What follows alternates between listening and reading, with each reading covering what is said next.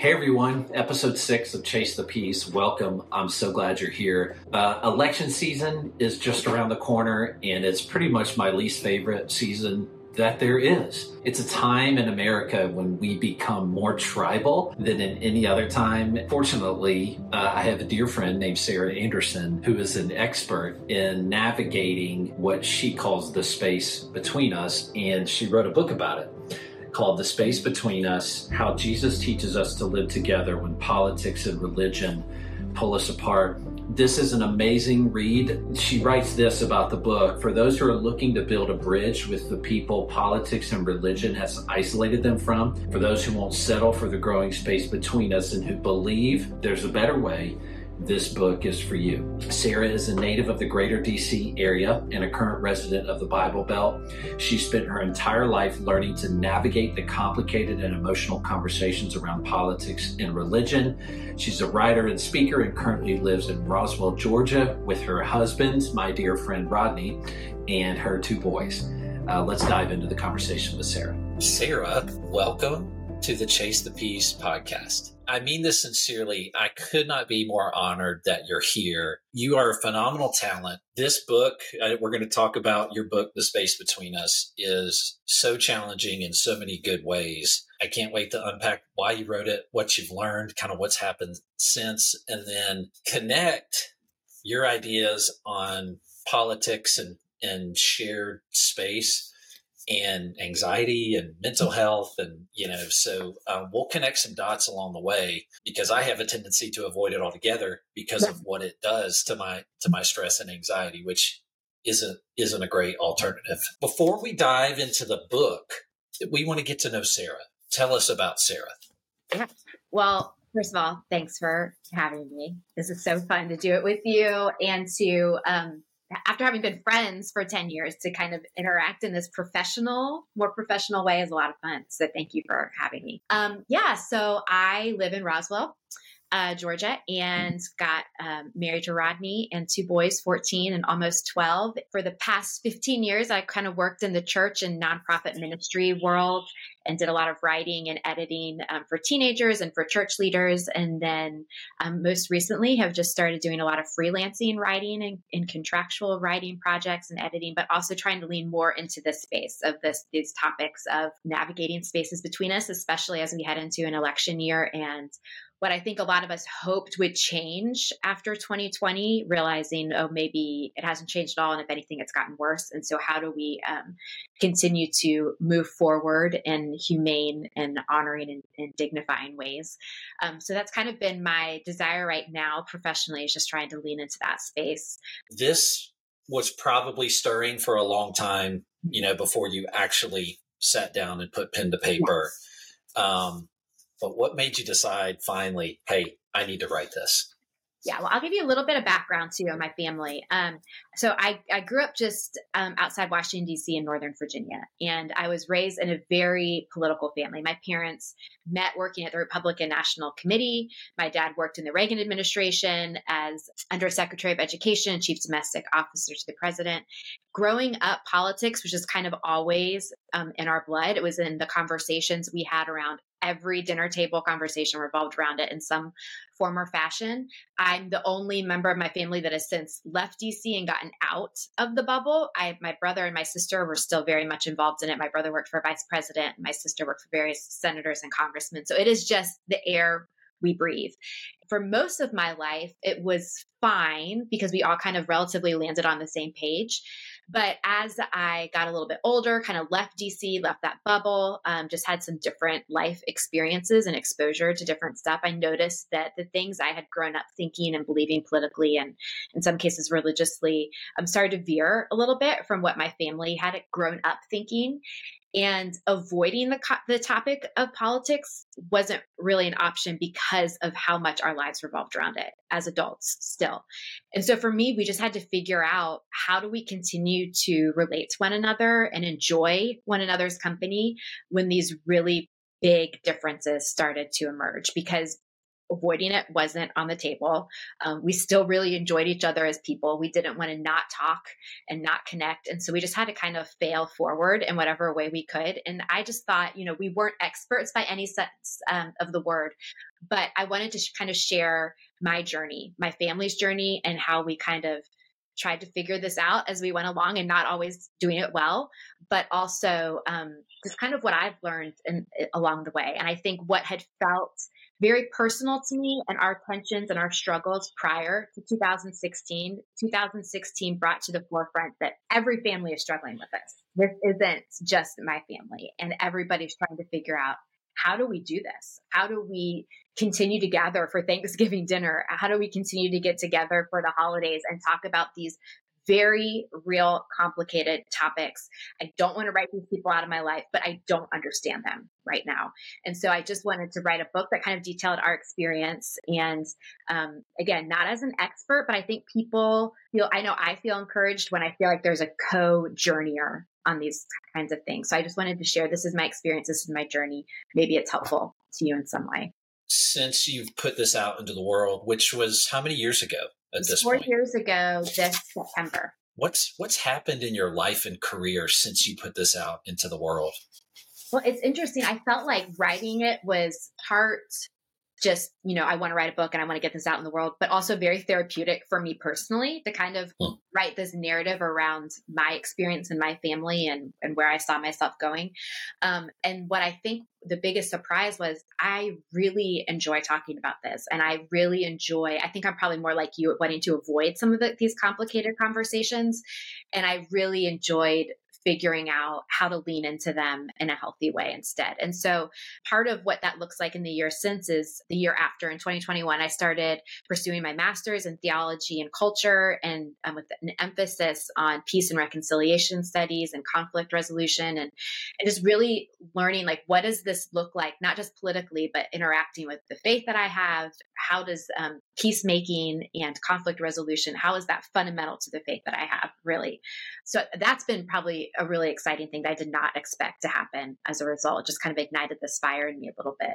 But I think probably the most rewarding piece has been hearing from families, people in my parents' generation or that age bracket, and then also hearing from people in my generation and saying how much it's helped kind of cross these divides in their families, and just hearing these individual stories of like, oh, I get my kid now more because of how this plays out. Or I feel like we don't have to avoid this conversation anymore. And it's not necessarily this kind of larger ripple effect as much as it is, I can connect with my daughter again. And that wasn't on the table a few years ago. Yeah. And even, we talked a little bit about there's a liturgy at the end of the book, the number of messages I get at Thanksgiving where people are like, we pray this together as a family every year now, because we're surrounded by one another and differences that we hold, but we're still finding a way to circle around the table and share that moment together. That means the most to me, is just knowing that we're all figuring this out together, that none of us have figured it out, but we're making strides, and that matters.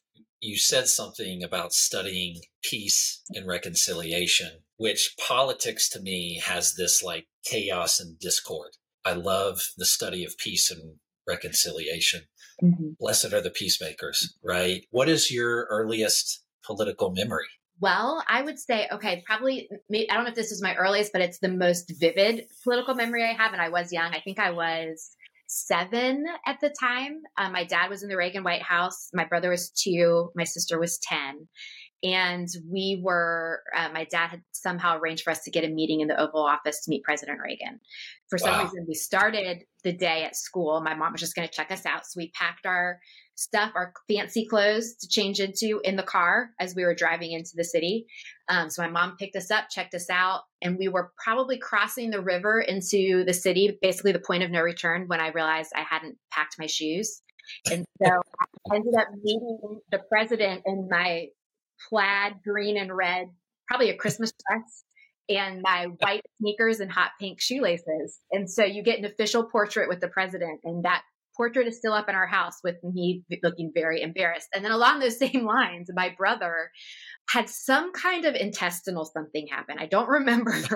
Oh my gosh, that doesn't sound great. Where the noise came from. But I just remember something came out of him that was so loud. And my parents were mortified. But luckily, I think the president was deaf in his left ear, and we happened to be standing to his left. So he did not hear anything, but that story has gone down in Bauer lore of. Oh my gosh. I think my dad decided to keep a more separate work and home life. It's like, maybe this wasn't a good idea after all. Stay home. We're good.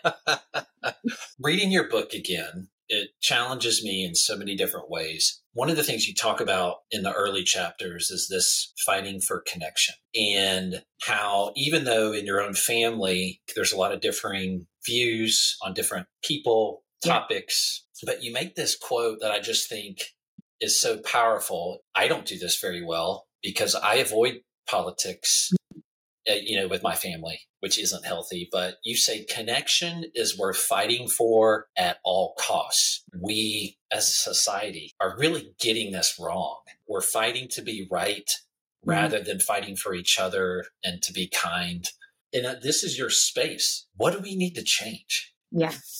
Yeah, I think you totally nailed it. That connection has gone by the wayside, and being right has really become the forefront of our goal, really what we're trying to do. And so I think when that goal shifts, the ability to connect is compromised, right? When becoming right becomes the point, connecting is a lot harder to do. And so if my goal is to prove my rightness, then it makes sense that my goal is also to prove your wrongness.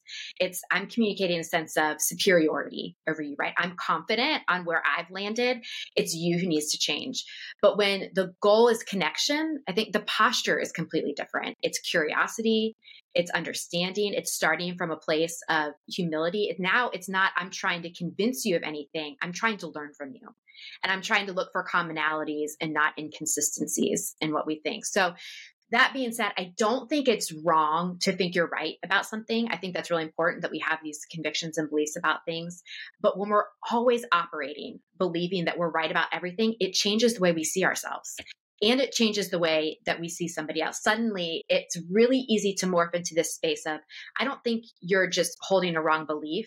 I think you're a wrong person. I think you're a bad person for thinking this way. And it's really easy to go from there, I think, into scapegoating mode.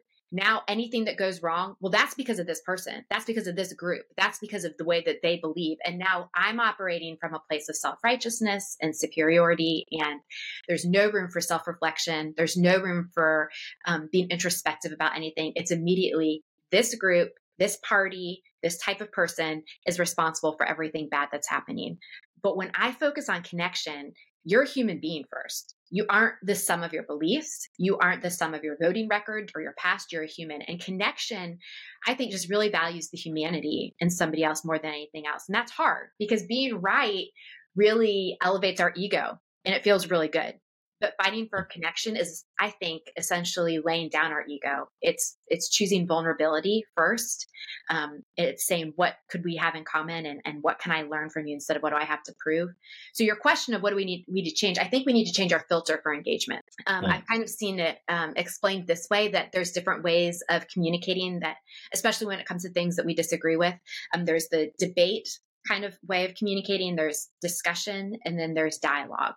And when we're talking about a debate, my goal is I value being right more than anything else. I value winning.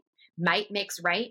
If I can just put together the right combination of words and the right emotion and the right tone, I can prove you wrong. So my objective is to demonstrate my power over you, right? So I think a lot of us are heading into conversations around politics in debate mode.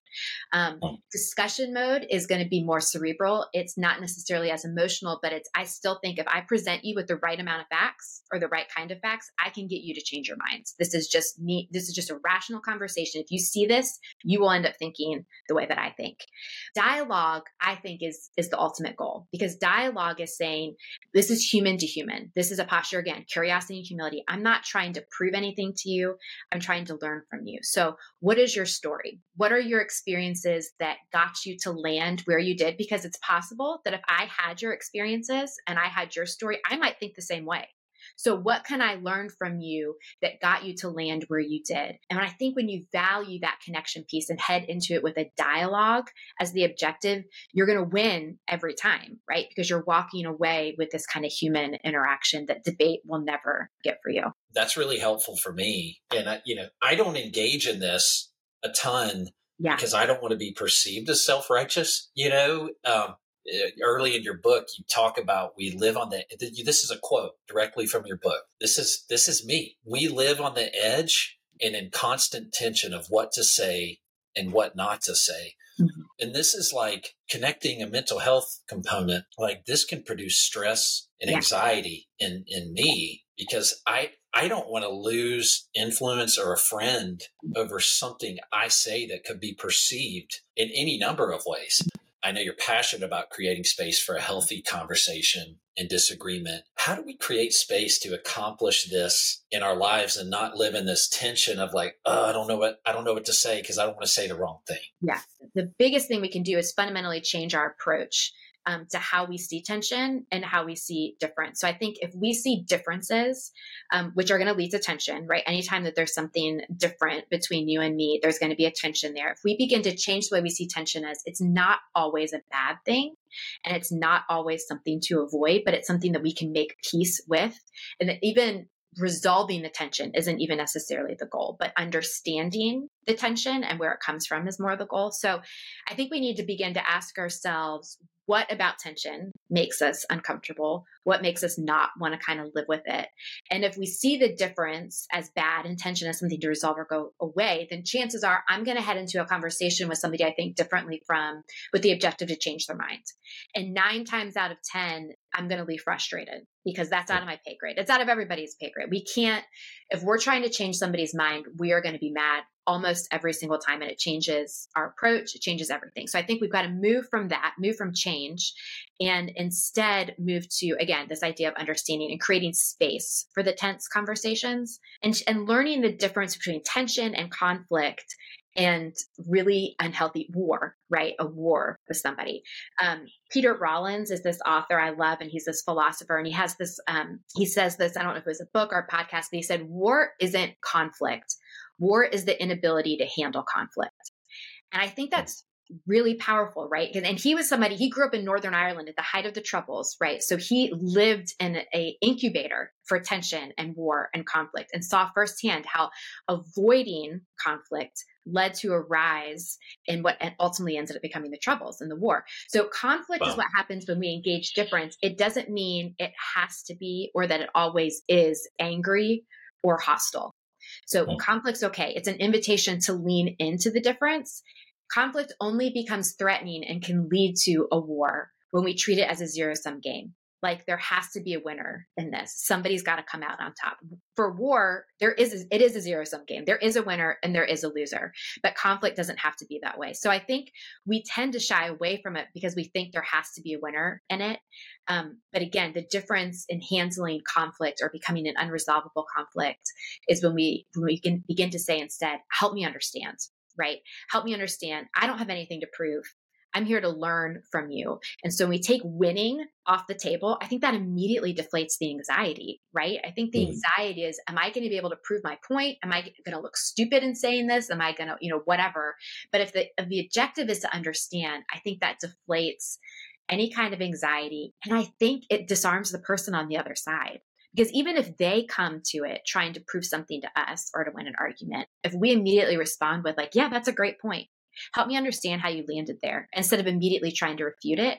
I think the temperature just goes down. And I think that that's not everybody goes into a conversation that way, but if we can lead that way in a conversation, I think it changes the tone completely. I think it's really disarming. And I think just learning to be able to say in these conversations, I may be wrong. This is what I think, but I may have gotten this wrong. It's really the ability to have intellectual humility about these things. I listened to a TED Talk with a woman, her name's Catherine Schultz, and she talks about, she's addressing the audience, and she says, what does it feel like to be wrong? And people are throwing out answers like it's humiliating, it's embarrassing. It stops them, and she says, no, that's what it feels like when you know you're wrong. To be wrong without knowing it feels like being right. And that was such a light bulb for me. None of us are holding wrong positions on purpose. All of us are holding our positions with the deep seated belief that they are right. So if we can begin to go into conversations being like, I do feel this way, but my feelings may be lying to me. So I need to be open to what somebody else has to say and their experiences and their story, and say, I may be wrong. Going into the conversation, leading with that, I think just disarms everybody and changes the tone of everything. One of the things I shared with you as we were kind of talking about having this conversation was this article by Brett Q. Ford. He wrote an article for the American Psychological Association, and it's this study about politics and its connection with mental health. I'm going to quote a couple of things here, and then I have a question for you. So one of his quotes, he says, "Modern politics, its daily controversies, incivility, and ineptitude puts a regular emotional burden. Protecting oneself from the stress of politics might help promote well-being, but it also comes at a cost to staying engaged and active in democracy." And so that leads me to, in your opinion, what's the balance? Because I know that stress for me leads to anxiety, which can lead to a bad night's sleep, which, just all of these, everything's connected. I know that I need to stay engaged. Mm-hmm. So what's the balance? Well, I think you're nailing it in the question, right? There is a balance. And I think that the challenge in an article like that is it can lead us to think it's either one extreme or the other. It's like you're either all in or you've completely checked out. Recognizing what that balance is going to be personal and individual, paying attention to your own kind of mental health cues, your own physical cues. I know when I'm going down a rabbit hole politically, whether it's a website, whether it's tuning into a news channel, I can feel it in my body when I'm like, oh, this just turned a corner. This went from being informed to now I'm catastrophizing, right? So I think learning to pay attention to our own personal cues really helps. But I think to your point, we're all kind of wired one way or the other. I think we're going to be wired to want to be all in, have the news on 24 hours a day, or to completely check out. And I think we've got to have a rational response to both of those things. So I think if our tendency is to be all in on the news all the time, to be informed, I think that stems from wanting to curb our anxiety, because we think the more information we have, the more able we will be able to handle the stress that the politics kind of creates in us. But I think it's important to know that this 24-hour news cycle that we're living in, this is very new. We are the first generation that has lived with this in our entire lifetimes. That 1980 was when CNN was created, right? So this is a very new phenomenon. And even when it was created, people didn't really watch it all the time. It wasn't until, I read this recently, it wasn't until the O.J. Simpson trial that people really started tuning into CNN as all the time to see what's happening and track it. That was the mid 90s. That was 30 years ago. So to realize most of human history has lived without access to news 24 hours a day, and they've been fine. So we've got to recognize being tuned into it all the time. That's not normal. That's not typical. And just pull ourselves back a little bit and realize that it's okay to get some distance from that. I think the other thing, if that's our tendency to kind of want to get sucked into it, is to realize that even if our objective in watching the news and staying informed about politics is, if that's our goal, that's not necessarily the primary goal of the media outlets. That fundamentally, a news outlet and a media outlet is a business. And if it's a business, they want to keep you on their channel. They want to keep you on your website as long as possible. And they do that by creating fear, by creating anxiety, by tapping into the emotions that make us go, well, what's going to happen next? What do I do? How's this going to play out? That's how they keep you on.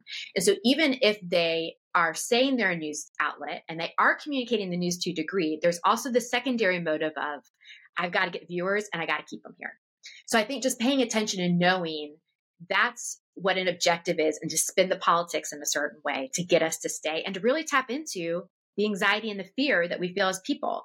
So for me, I try to find, I'm never watching a news channel 24 hours a day, but if I'm turning one on, I'm going to switch to another one in 5 to 10 minutes and see what they're saying about the same story. One that's kind of, so there's a weighted response. I follow an app, or I follow on Instagram, a handle called Ground News. I love them because what they'll do is they'll tell you a story that's breaking. And then at the bottom, they'll tell you, these are how many news outlets based on the left who are covering it. These are how many news outlets on the right are covering it.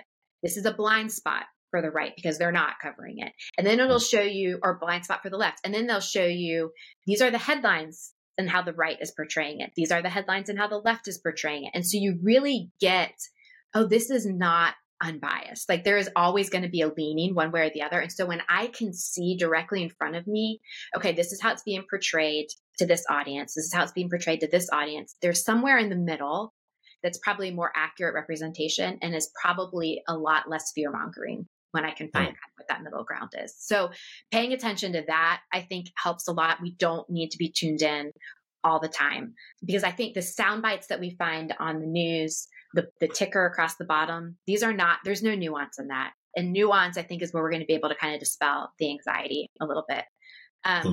I think if our tendency is to put our head in the sand, which I think that's where I lean to, is to be like, just shut it all down. That's not necessarily helpful either. Because you and I know this. I mean, I've struggled with anxiety. We know that the feelings that we're avoiding by not watching the news or not being informed or in any area, it's like whack-a-mole. It's going to come up somewhere else, right? So It's not that by ignoring it, we're actually dealing with anything. We're prolonging the actual dealing with any of that anxiety. And so I was listening to this podcast several weeks ago with Anderson Cooper, interestingly enough, but he was talking about grief and his guest that he had on. And he said something in relation to grief that I think actually works in this context.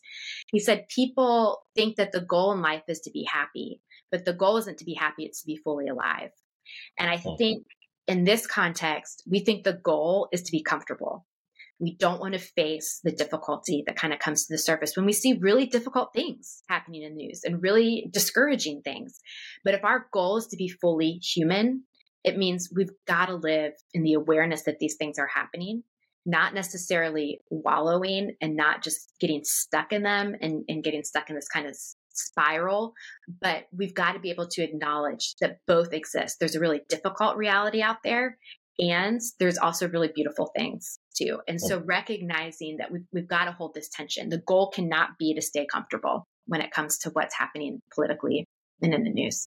We haven't talked about this yet. Your dad ran for president. That's a huge deal. So you talked about during that season, this is your quote, "I learned firsthand the danger of identifying people primarily by their politics and what we justify doing to one another when we dissent in our views."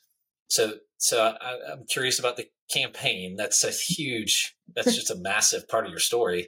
But why do you think we justify such bad behavior towards people who don't think like us? Yeah. Well, my dad announced that he was running so it was for the 2000 election. It was for the election that George W. Bush ended up getting the nomination for his first term. So my dad announced in 1999 in April of my senior year, which I don't recommend for anybody. Having a parent run for president is less than ideal.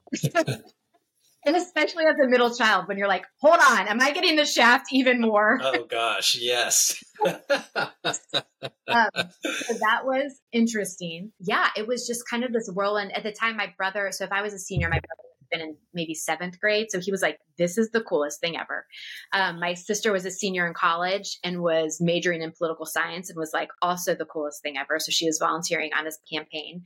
And I was the only one that kind of felt more hesitant just because of how disruptive it was to my senior year, but then even more so based off of the quote that you just read, the more I experienced kind of the underbelly of politics. Because up until that point, we were living in this Republican bubble, and whether it wasn't explicitly stated this way, but it was like, we're the good guys. This is the good team. We're all together.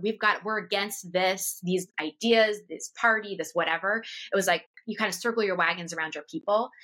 But in a primary, it's infighting, right? It's all Republicans running for the same nomination. And so all of that energy and hostility that had been directed to a completely different group, that was in group. And the thing that was so hard for me to wrap my brain around was that we were having these interactions with people that I would have thought were on our team. And now all of a sudden it was directed against us. And I think I just realized, oh gosh, this isn't like, we're the same people. They're the same people. But we think differently about this one particular issue when it comes, whatever it is, economically, foreign policy, whatever it is. And we've justified that difference. We've used that difference to justify really poor treatment of one another. And so you see this, people that you loved and had dinner with, and all of a sudden you're going, wait, are we like not cool anymore? Like, are we enemies? Are we just supposed to pretend this didn't happen when we do settle on a nomination and just go back to business as usual? But also as a daughter, watching your dad go through these kinds of attacks is really unsettling. And I think it just brought to light that, oh, there isn't one good team and one bad team. Like, we're all pretty jacked up in this process. And the things that we're able to justify for the sake of power and the sake of influence and winning is not great. And so I think we tend to try to get away with a lot more because of that. But I think a lot of that stems when I think of, it brought its light when it came to the Republican Party specifically for me. But the more distance I got, the more I was like, well, this is everybody. Like, we're all looking for reasons to other one another, right? We're all looking for an excuse to distance ourselves from people who aren't quite like us. And I think that's a fundamental human attribute, is to look for a way to make us versus them. But I think if we're not willing to come to terms with that inside of us, we're going to destroy a democracy, but we're also going to destroy the humanity in ourselves. The longer we play into this us versus them narrative, we're not only making the them dehumanized, we're dehumanizing ourselves. We're making ourselves more belief-based than we are human beings. And I think that's really important. We got to pay attention that sameness, not making somebody more like me, is not the goal. We've got to start enjoying the particularities about one another and seeing how our differences aren't just liabilities. They're an invitation to see what we're lacking in our own experience and our own stories. So we've got to make peace with the existence of the other, but also learning from what the other might have to show us. Rabbi Jonathan Sacks has this phrase, the dignity of difference. And I think that's really important, that the idea isn't just this kind of kumbaya, like, let's just glaze over all the things that are different. We're all fundamentally the same. It's fine. His idea is, no, we are fundamentally different, but that doesn't have to be a bad thing. So how can we use our particularities and our differences as good things and learning opportunities? That there are things that you might have different from me, that I'm not trying to make you like me, but I need to know that you bring something to the table that I can't, because of your experience. So how can I learn from that? And how does that end up making our democracy a better place and a safer place for everybody? Not just making us all the same, but making us individual and dignified in our individual differences. In your book, you talk about this identity crisis that you call it in your book, the quarter life crisis. I think it was the way you described it, and I'll let you describe it in a second, but you kind of grew up, you had this bubble of conservative Christian, and then you had this quarter life crisis. Moving into this next phase of my life, is this actually what I'm taking with me? Can you share a bit about that season? Yeah. I think quarter life crises are a real thing, or maybe my therapist was just making me feel better about myself. But from what I understand, it really is this age. You're in your mid-20s, your brain stops developing, so you're like officially an adult. Your frontal lobe is done. All these external things are kind of happening where you're individuating as a person from your family of origin. For me personally, I just gotten married. We owned a house. I was paying for my own car insurance. Like, there are all these things that are kind of like, oh, I'm full on an adult at this point. Like, this is like real. And it was like what was happening externally, I couldn't not have the same kind of conversations internally. So it's like, oh, I'm presenting as an adult. What does it look like to kind of move and to individuate internally from my family of origin? The only way I can think to describe it is it's reaching the stage where you can be reflective enough about the story you inherited from your family and asking, is that the story I want to continue to hold on proactively? Like, I choose that story for myself, or is there something else out there, and proactively moving into that? But I think there's something in your mid-20s that makes you begin to ask the questions. This was the story I was given. Is this the story I'm going to continue to live out of? And I think for a lot of people we do. And I think in a lot of ways I still did, but it just is that you've got to be able to ask the question.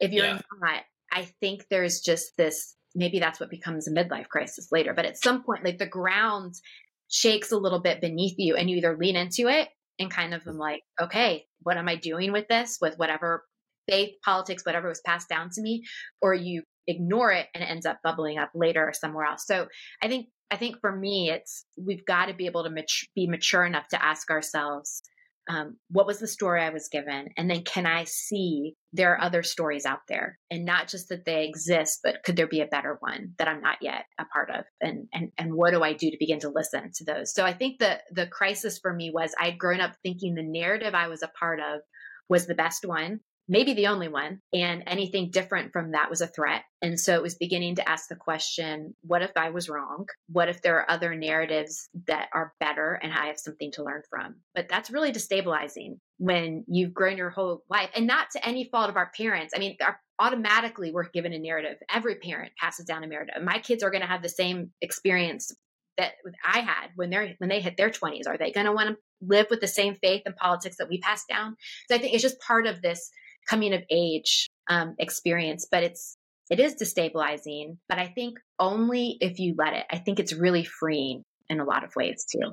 Because I know like how big a deal politics is in your family, I have to ask you about this piece about the 2008 election, because you wrote about it. You did not vote. No. And in the book, you talk about calling your mom and telling her, and she cried. Just tell us a little bit about that. I laughed out loud when I read that. Yes. Oh my gosh. Yeah. I mean, that was full on. I was in therapy at that time. And I remember being like, I don't think I can vote. I felt like I was separating myself out from this kind of like Republican narrative. And I was like, I don't think I can say I'm a Democrat either. But like, it felt like that was my final stage in individuating, was being like, I am not going to vote for the party you think I should vote for. And to communicate that to them. Maybe she cried because it was about politics, but also I think there was this kind of like, oh, she's kind of her own person now. We talked about politics a certain way growing up, but me not voting is my way of saying that's not really who I am anymore. It was, I know, because people were like, why did you tell her? Like, just don't vote and don't say it. But I felt like it was a way for me to kind of make peace with, this is me kind of doing my own thing. And I want to be honest with you. I want you to know that I don't want to live my whole life trying to hide this kind of journey that I'm on. And I could come back around. But for right now, I just need you to know that I'm having these bigger conversations internally, externally. I'm meeting people. I'm having life experiences that are kind of like, wait, this is more complicated than I thought. And I just want you to know that I'm feeling this way, but also I respect you enough to let you know I'm feeling this way, and I don't want it to affect what we've got. Really, where you and I started talking about like getting together and recording this episode was that we're heading into election season, which I despise, you know, and I think there's probably a lot of people that feel that way. I think just because it's been, you know, you look back to 2020 and 2016, like it was just so unhealthy. I personally didn't get on Facebook for 2 years. After the 2016 election. Can you give us some quick tips, like heading into election season, just, you know, how to approach this with that curiosity, you know, humility, thinking about connection and kindness rather than self-righteousness and being right? Yeah. Just a kind of side note. I think part of the problem is I think we're fatigued. I think we're election fatigued because of the 24-hour news cycle. I think it felt like we never left an election season. As soon as there was a new administration, we started talking about, okay, well, what's it going to be in 4 years from now? So I think that is part of the problem. I think the tone is a problem, but also removing yourself from Facebook, like you said, like maybe that's not a bad thing. Paying attention to kind of like what we were saying earlier, those physical cues, the mental cues that kind of gear us up for this next season, I think is really important. But I would say for quick tips, I would say don't attend every argument you are invited to. And I think there's going to be a lot of arguments that are initiated in this coming year. And I think recognizing when someone wants to engage in a debate and when someone wants to engage in a dialogue, right? Like we talked about earlier, of saying just because someone's trying to like egg you on and wants to get you kind of like riled up, whether that's social media, whether that's in person, you are not required to participate in every disagreement. And I think sometimes just being able to say, like, I'm not really ready to talk about this, or like, let's talk about this at a different time, or just scrolling past whatever it is on social media that's kind of getting us fired up, just recognizing our own personal limits. We don't need to attend, defend, stand up for every single engagement on social media. I think I would also say honor everybody's starting place in this. I think sometimes our goal can be, if I could just get people to see it the way that I do or approach this the way that I do, then that's a win. But when I think of the best example I can think of this, you know, my dad, he was like involved in the Young Republicans in high school. I mean, like politics is in his blood. He's been doing this for 60 plus years since high school. And he has been fighting. I mean, that is the language that he uses when it comes to talking about different issues, fighting for certain ideals and values and what that looks like.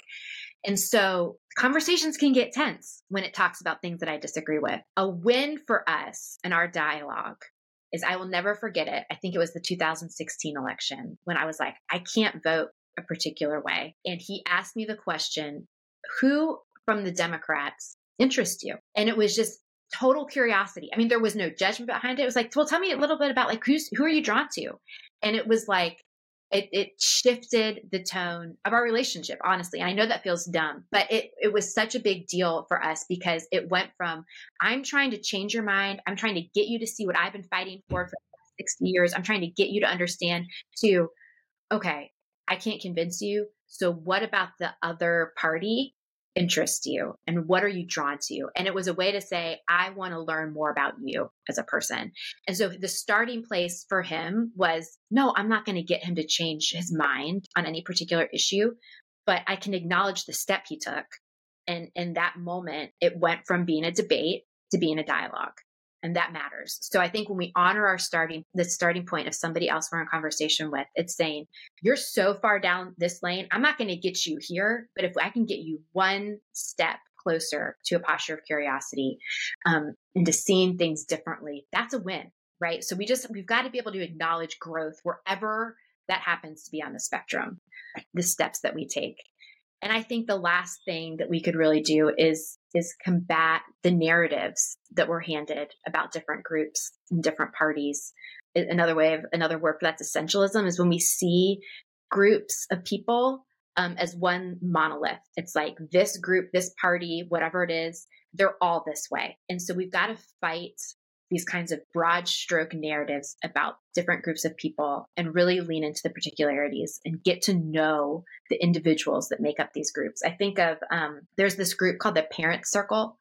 They have existed for long before October 7th happened with Hamas attacking Israel, but it's a group made up of Israel and Palestinian parents. And all of them have lost children at the hands of Palestinian and Israelis in terrorist attacks. And it is a group, they coexist together and they just exist to learn from one another. They share their grief. You know, they have every reason to hate the other side. And instead they're using it as a way to lean into their shared grief and to learn from one another. And I think those are the groups that are going to change the world. And those are the groups that are going to usher in peace in these kinds of environments, because we've got to stop painting these broad stroke narratives. And the higher up you get in government and the higher up you get in power, the easier it is to speak in narratives and monoliths.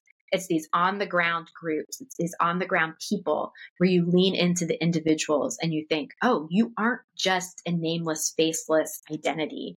You're a human being. It's not as black and white as I think it is. Like there's more complexity and there's more nuance. And yes, that complicates things, but what a relief, right? To know that there's so much to learn. And that's the kind of world I want to live in. I don't want to live in a world with these binaries that makes it good, bad, and cut and dry all the time. Like there's just so much nuance to discover. And I think there's something really beautiful about leaning into that. So I would say fight the narratives about different groups. I can't think of a better way to close our time together than for you to read your liturgy. For anyone listening, Sarah and Rodney have read this and prayed this prayer over us as we've shared meals together. So it's really meaningful to me. I would just love it if you would kind of pray this prayer and read this over us as we close our time together. I'd love to. This is called A Liturgy for the Space Between Us. And I wrote it in 2016. And it's something that our family has just read every Thanksgiving since. For family near and peaceable, Lord, we give thanks. For family far and conflicted, Lord, we give thanks. For the ones easy to love, Lord, we give thanks. For the ones we fight to love, Lord, we give thanks. For people who see as we see, Lord, we give thanks. For people we don't understand, Lord, we give thanks. For people who don't understand us, Lord, we give thanks. For easy conversation and expressed affection, Lord, we give thanks. For gentle discord in our discourse, Lord, we give thanks. For unity, not sameness, Lord, we give thanks. For charity in all things, Lord, we give thanks. For a world that reflects your goodness, Lord, we give thanks. For humankind that bears your image, Lord, we give thanks. For a day when we'll delight in our differences and not just tolerate them. For a gathering of every tribe and every tongue. For a table and a feast today, anticipating the one we'll enjoy with you someday. Lord, we give thanks. Amen.